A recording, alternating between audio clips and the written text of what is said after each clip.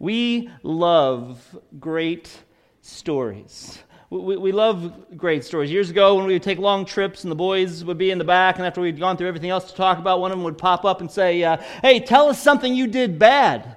And they would want to know, and that became such a thing. They wanted to hear all the juicy stories, every detail about it, and we'd have to tell it again the next long trip. Tell us something that you did bad. And Teresa would go on and on for hours of all the things, and it was just, they loved to hear these true stories. And there's the old hymn, tell me the old story of unseen things above, of Jesus and His glory, of Jesus and His love. Tell me the story always, if you would really be, in any time of trouble, a comfort to me.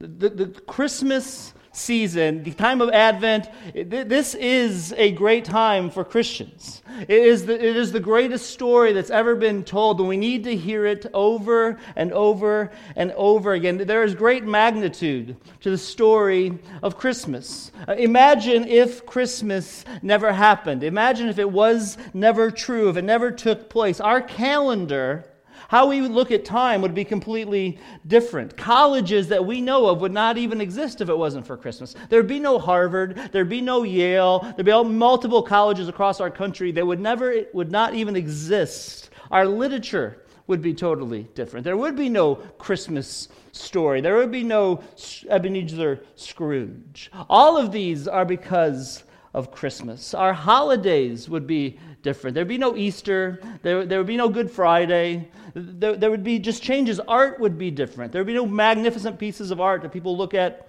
today. All because if there was no Christmas. But the story of Christmas is true. The message is this, that the Messiah has come and God is with us. There's great mystery to it. And one of the things about going over the Christmas story year after year after year and hearing the same old story is we learn something new every time.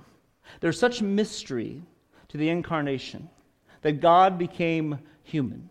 There's such mystery about it that we can go through a whole Christmas and feel like I didn't get any of it. I don't understand it. So we can come back again the next year and keep looking at it and just tell us the story. And this morning, we just want to look again this week and next week at the story. Because God tells the story so well that if we listen well, the questions of our own stories that are wrapped up inside and the answers to our story is revealed. We have this desire to know. Tell us. When someone has a story that's good, we want to know it. We ask it over and over again. Tell us the story again. Reveal something.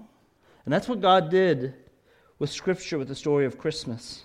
So I want us to first observe in Matthew, right at the beginning of his account of the story, first of all, that there was in this story, there was a long waiting for God. The waiting for God was long.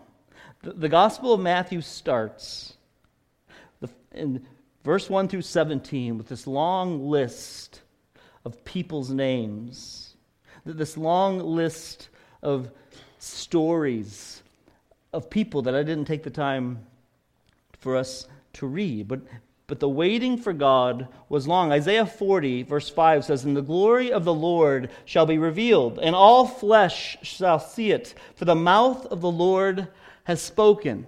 The book of Isaiah has a lot to tell us about the future coming of Jesus. And and when he got to chapter 40, the whole portion of Isaiah, it kind of switches. It's up to this point, there's been this struggle from the outside. The people of God have been through these struggles, and then people, then they'd overcome, and then they get attacked again and become overcome, and there's a struggle.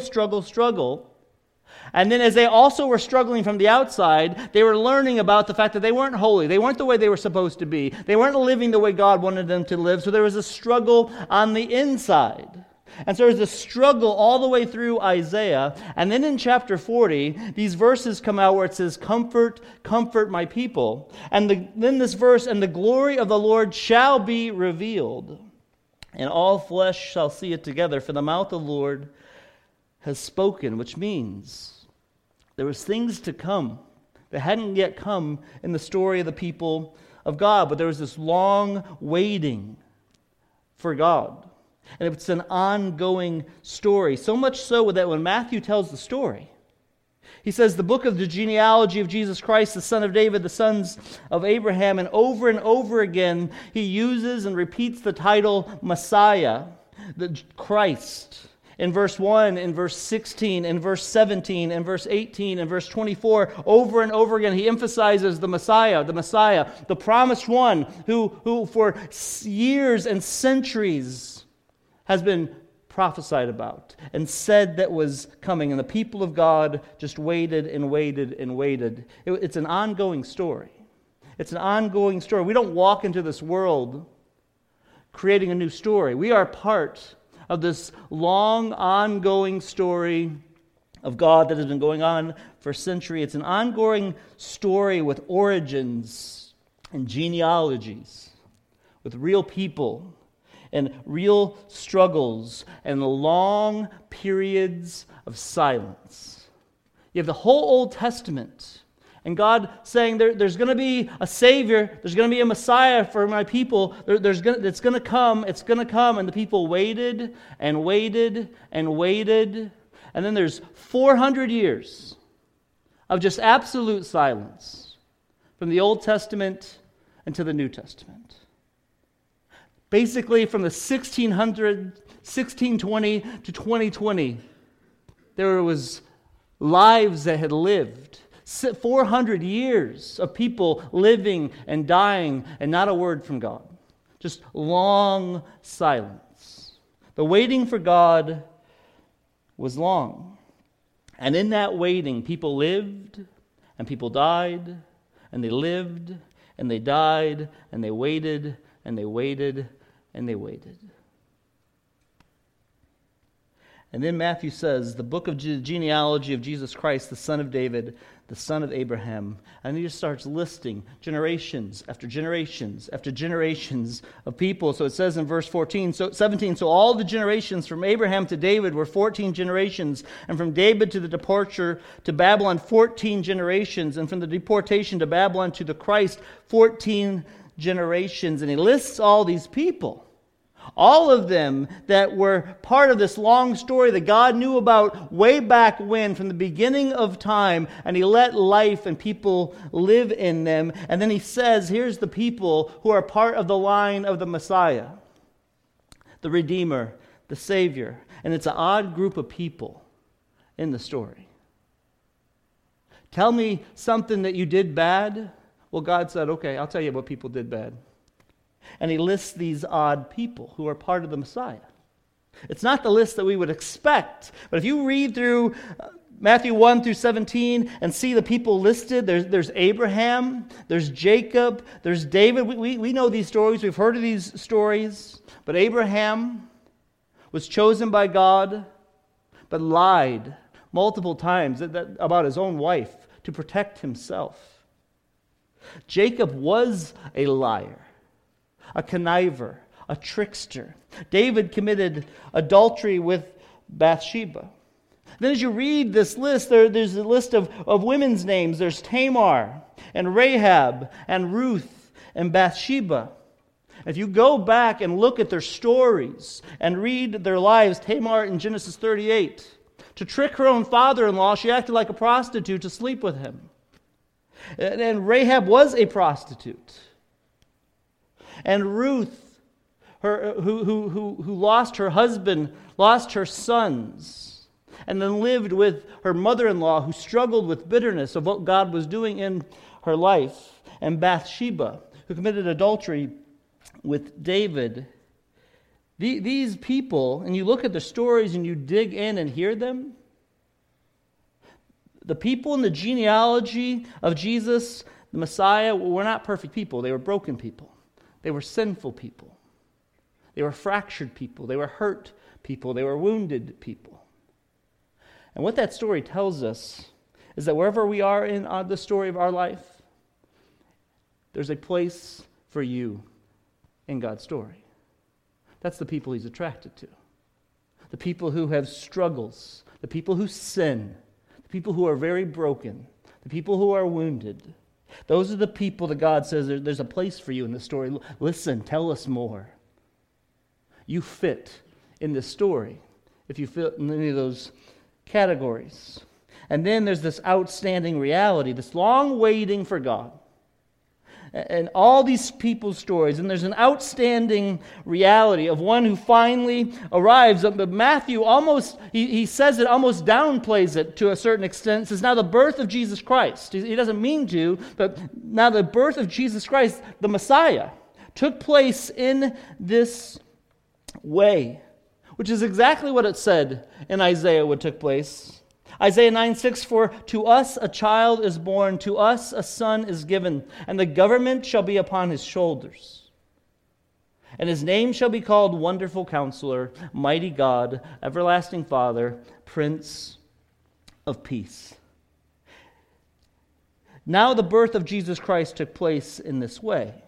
When his mother Mary had been betrothed, he came.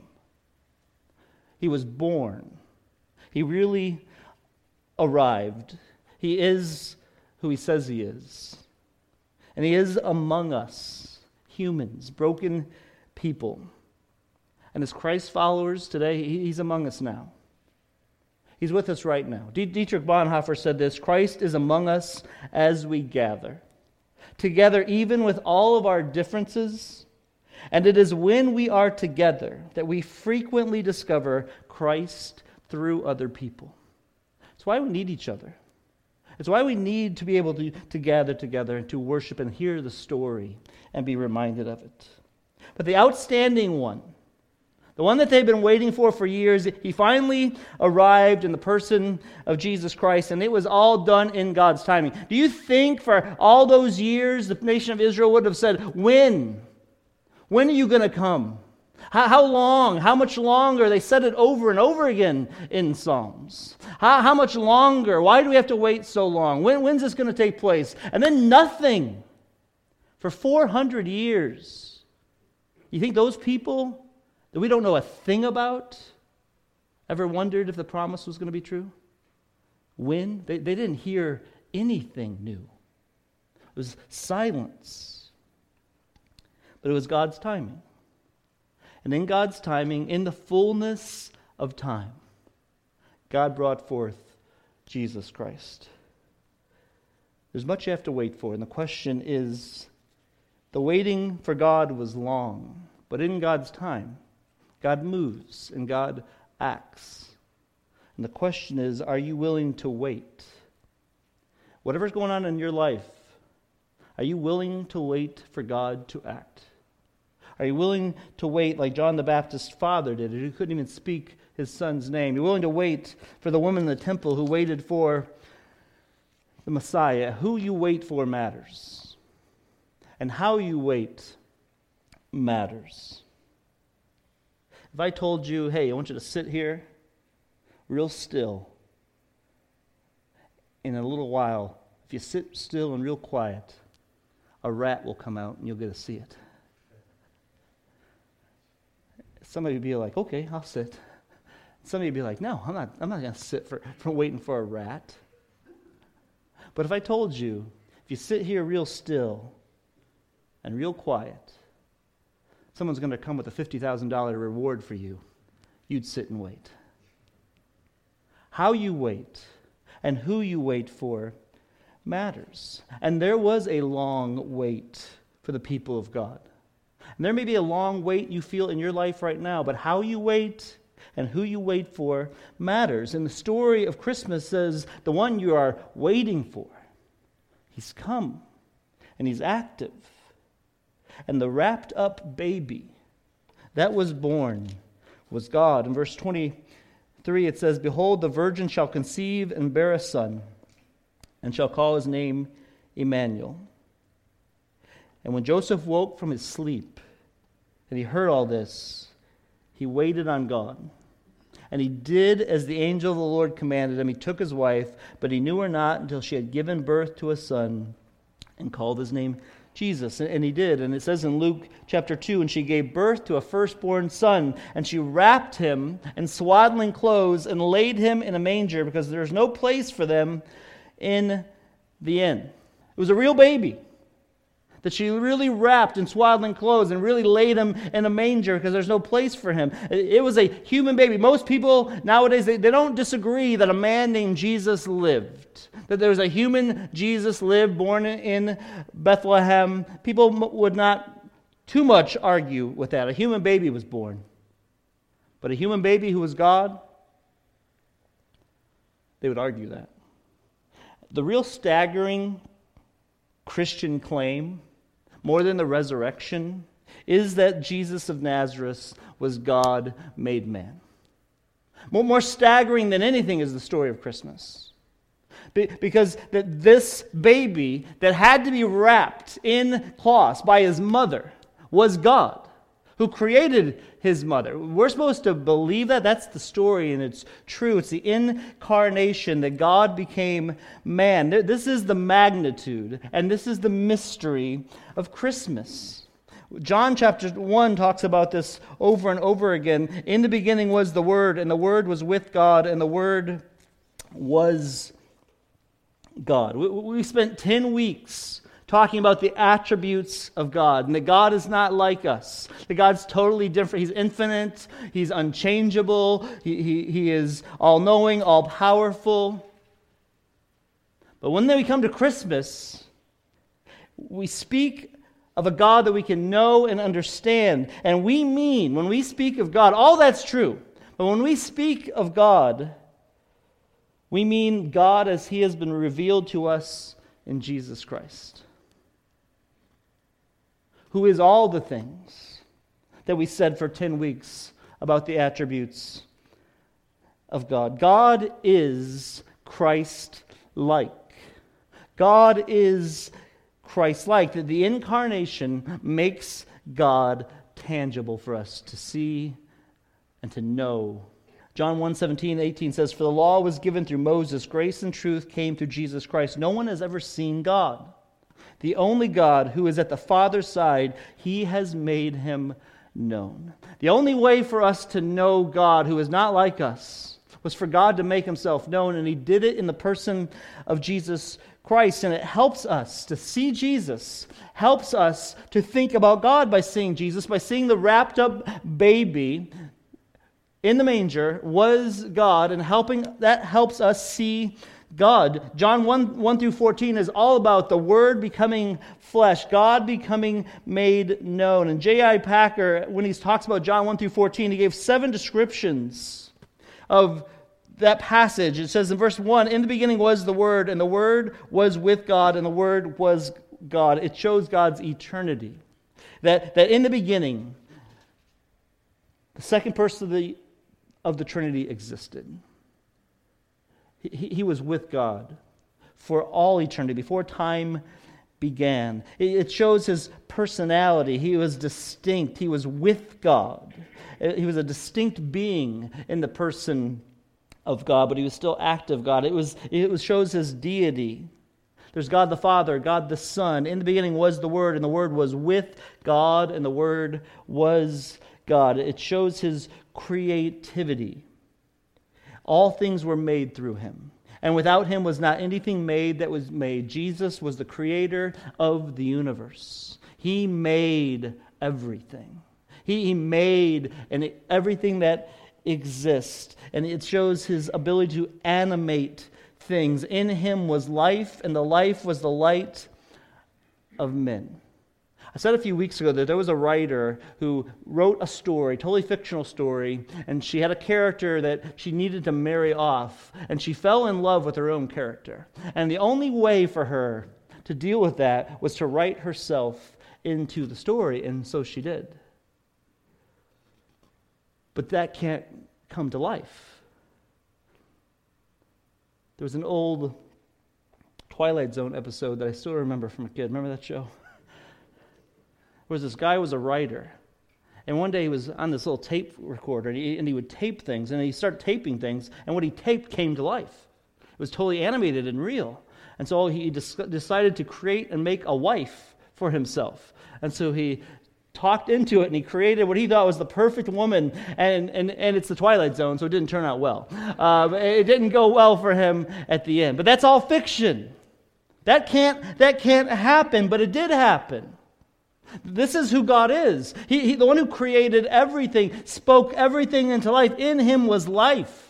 And the light was the life of men. He animated life. He revealed everything. He wrote and revealed everything that existed, and he is incarnate. He is the Son of God. And the Word became flesh and dwelt among us. And we have seen his glory. Glory is of the only Son from the Father, full of grace and truth. There's two pictures of Jesus as we think of this wrapped up baby being God.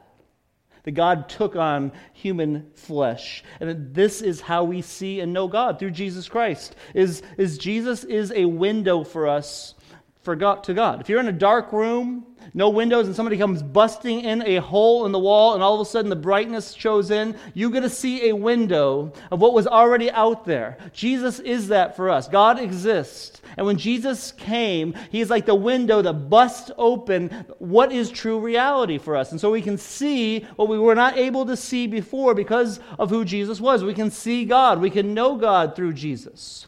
And so sometimes our view is that, but it's not very clear. We wish it was more clear, but that is the way it is. It's not as clear as we would like it sometimes, but one day it will be crystal clear. Jesus is a window into God. If you want to know God, you look at Jesus because Jesus is God, and he's also a mirror for us. Jesus reveals what we shall be. If you are in Christ, when you look at the Word, he is the Word. He is what he says he is, and what the Word says he is, and what the Word says you are. So when we look at Scripture, and we look at Jesus, it's a mirror for us, not to condemn us if we're in Christ, but to say, this is what you will one day be. This is what we will be. We will be like Jesus, who will transformed. The incarnation. It's a great mystery. We can't fully grasp it. We can't fully understand it, but we are called to think about it and believe it. It's wrapped, though, in humility, that God would give up everything to be a baby that has to be wrapped in clothes. It's wrapped in humility, and it's wrapped in humanity. Jesus still is 100% human. He's 100% God, and he's 100% human even today. And it's wrapped that way, and he's wrapped that way for you and I to see him, for us to see God. Jesus is God, and is a God who then is very personal. If he would enter his own world, wrapped in human flesh, and remain that way. God is very personal, and God is very active. Even if it feels for you like there's silence and there's long waitings. Christmas songs that people sing now is got lines like, next year our troubles will be miles away. But we know that's not true. We'd like to think it's true. But next year, we'll find out again, troubles aren't that far away. More troubles will come. And as we go through that, Satan loves to use, as Jared Wilson said, Satan loves to use good memories to bring pain. And it is true as we go through the stories of our own life. In the stories of certain struggles, the stories of a tough year, we think, well, I'll just wait till next year, the troubles will be over, things will be better. Or, I wish it could just go back to the way it was. Those were the good days. And Satan loves to come in and take those good memories and just bring back pain. And, it's not like it used to be. It's so ruined now. What a wreck it is. There's no hope. There's no joy. But what does the story of Christ's birth compel us to do with unfinished stories of our own lives? The things that we think, that's a wreck that'll never get fixed. That's a situation that will never get overcome. It can't change. Well, what the story of Jesus tells us to do, what the Christmas story, the real story that Jesus came in the flesh, who is God, tells us to do with our unfinished stories that all of us sitting here deal with, is it tells us to wait, wrapped, though, in a good God. Wait wrapped in a great God. Matthew 1:24 says, when he woke up, he did as the angel of the Lord commanded him. I mean, can you imagine being Joseph and hearing all that stuff?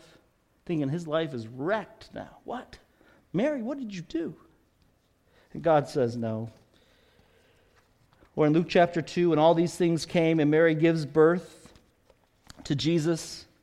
And then all the angels come, the wise men come. I mean, things are happening all over the place. She just gave birth to this baby. It didn't go well. There was no place for them to sleep. This wasn't the way it's supposed to have been. All these amazing things have happened, and Mary's heard them, and she's seen them.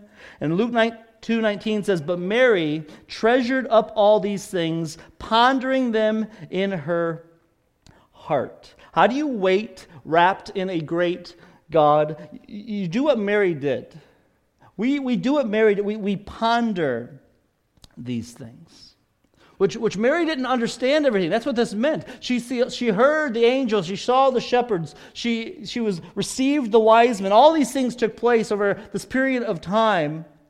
She didn't understand it, but she pondered it. She treasured it. She kept thinking, how is this working? How is God work this situation out?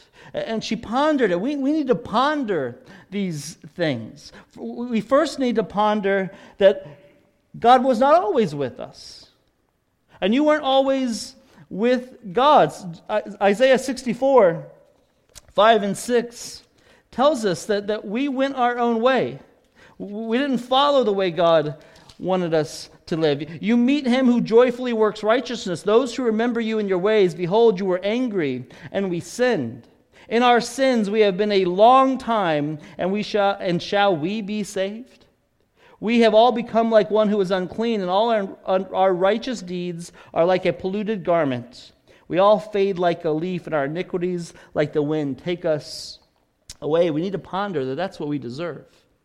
The reality is we are sinners. They are naturally rebellious, and we chose to separate ourselves from God by sin. But ponder these things, that God is with us.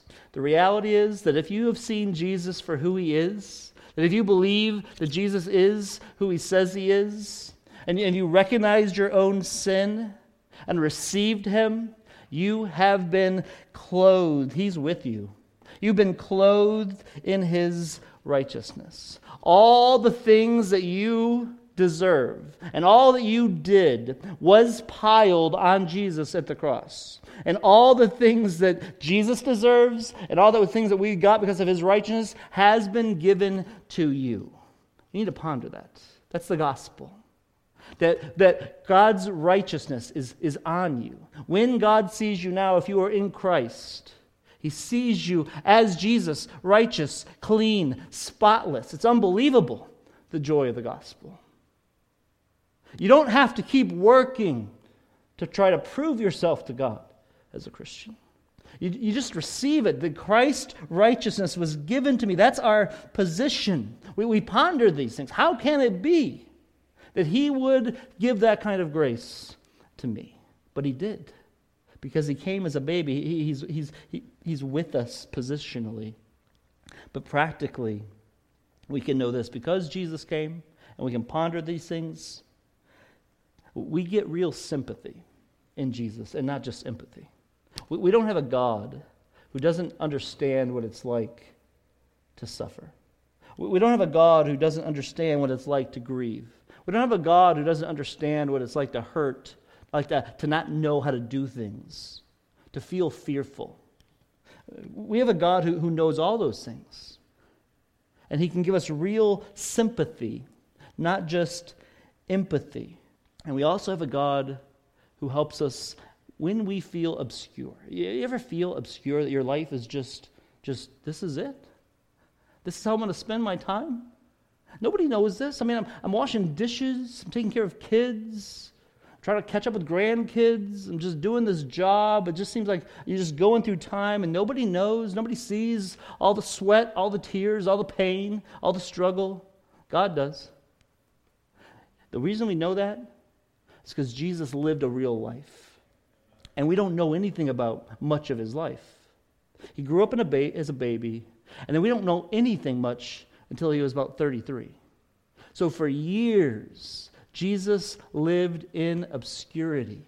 He just lived. And he knows what it is like. So he sees us in our obscurity. He knows that. And he also gives us strength in our struggle. When you feel like things aren't clear, I don't know if I could do that. I don't know if I should take that step. I feel like I'm too weak to do it. I don't feel like I'm righteous enough. I don't feel I am capable enough. The reality of the incarnation is God gives us strength because Jesus is strong. He was with us in the struggle.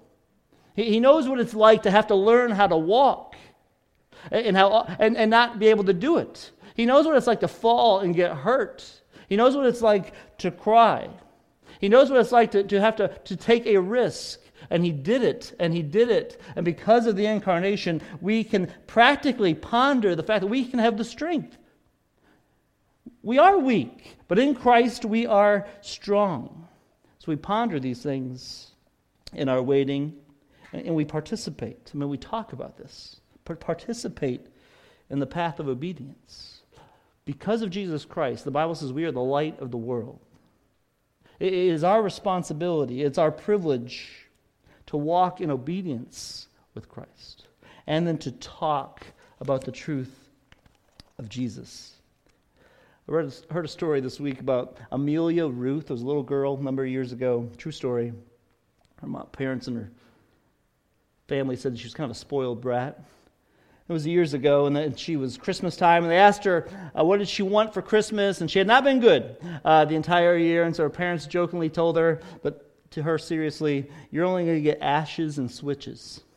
And so she came down from Christmas, she grabbed the stocking, this was years ago, grabbed the stocking, it was filled, she could tell, with just soot, and it ticked her off.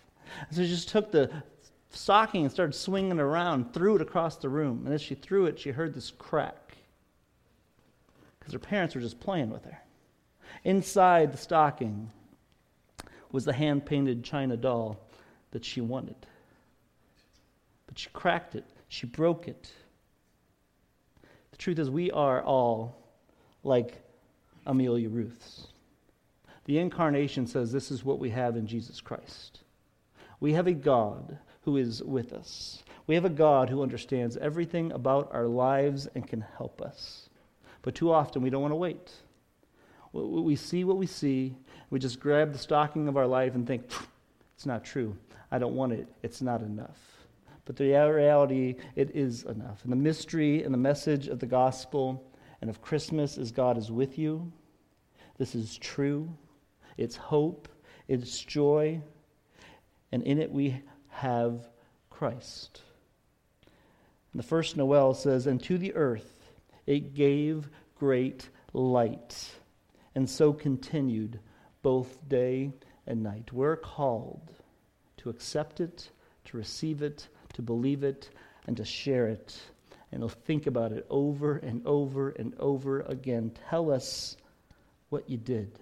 Tell us what is true. Ponder it, participate in the reality of it, and praise God for the blessing of it.